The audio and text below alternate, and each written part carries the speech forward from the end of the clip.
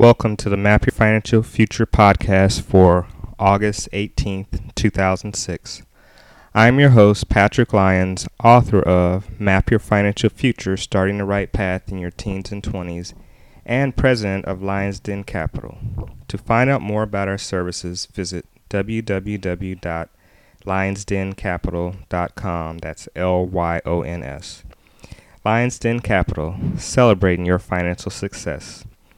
The purpose of these podcasts is to talk about personal finance issues that are important to you. This week's topic is 3 tips for responsible credit management.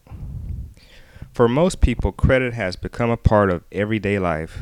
Whether you need a hotel room for an upcoming trip or to make a purchase on the internet, a credit card is often required to complete the transaction. It gives you the freedom to purchase things on the spot if you're short on cash. Credit can be a good thing until you misuse it. Irresponsible choices can lead to growing debt. Some people can even end up filing for bankruptcy to get things under control. But it doesn't have to go that far. Here are some tips to help you manage credit and keep it from becoming a problem. First, live within your means. When I was in college, I had no concept of what a budget was. I racked up $6,000 worth of debt from various creditors. That's not even counting my student loans. It took me more than 5 years to pay off those bills. I turned things around with the help of a budget. That's a guide that tells you what money is coming in, which is your income, and what is going out in expenses. Too often we charge items we want now instead of developing a plan to save and purchase them later. When we make charges before the old ones are paid off, we can get into a downward spiral of debt. I learned not to make credit purchases unless I had a plan to pay it off within a specific time frame, such as 6 months or less. Having a clear picture of income and expenses can help one balance between wants and needs to avoid making impulse credit purchases. Number 2, pay all bills early. Many credit card companies use a policy known as universal default. Unlike simple default, which allows a creditor to increase your interest rate if you pay your bill late, universal default allows creditors the right to charge penalties for failing to pay other creditors on time. Here's how it works.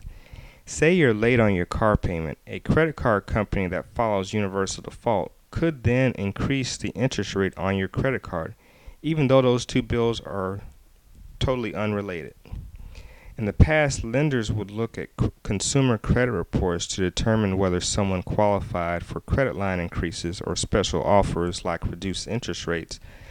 But now, they also look at your payment history with other accounts. That's why it's important to read the fine print in credit card disclosure statements to make sure you understand what you are getting into before accepting that new credit card.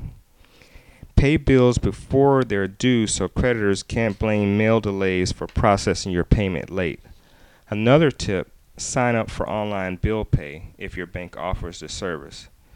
You'll often get an automated reminder of when a payment is due. That friendly note can mean the difference between keeping a low interest rate or seeing your rate and payment soar. Number 3, pay more than the monthly minimum. When I began using credit cards, I thought it was great that I could charge hundreds of dollars in merchandise and only have to pay the monthly minimum to keep my account in good standing. I later learned those low payments are a trap to keep consumers in debt for the long haul. Credit card companies typically require a payment of 2 to 4% of the outstanding balance each month. So if your balance is $1,000, you'd be required to pay somewhere in the neighborhood of $30 per month. Let's say your annual percentage rate is 12%. If you're just paying the minimum, it would take you 41 months or over 3 years to pay off that $1,000 balance. That's not including if you decide to make any additional charges. Doubling your monthly payment to $60 would allow you to pay the bill off in just 19 months and save more than $123 in interest costs.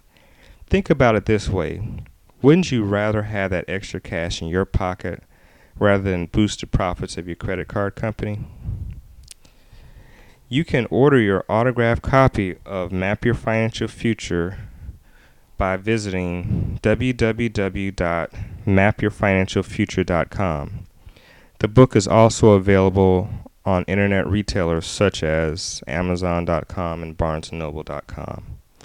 Because this podcast is for you, I want to hear from you. Please email me any questions, comments, or topics you would like discussed in the future to Patrick@lionsdencapital.com.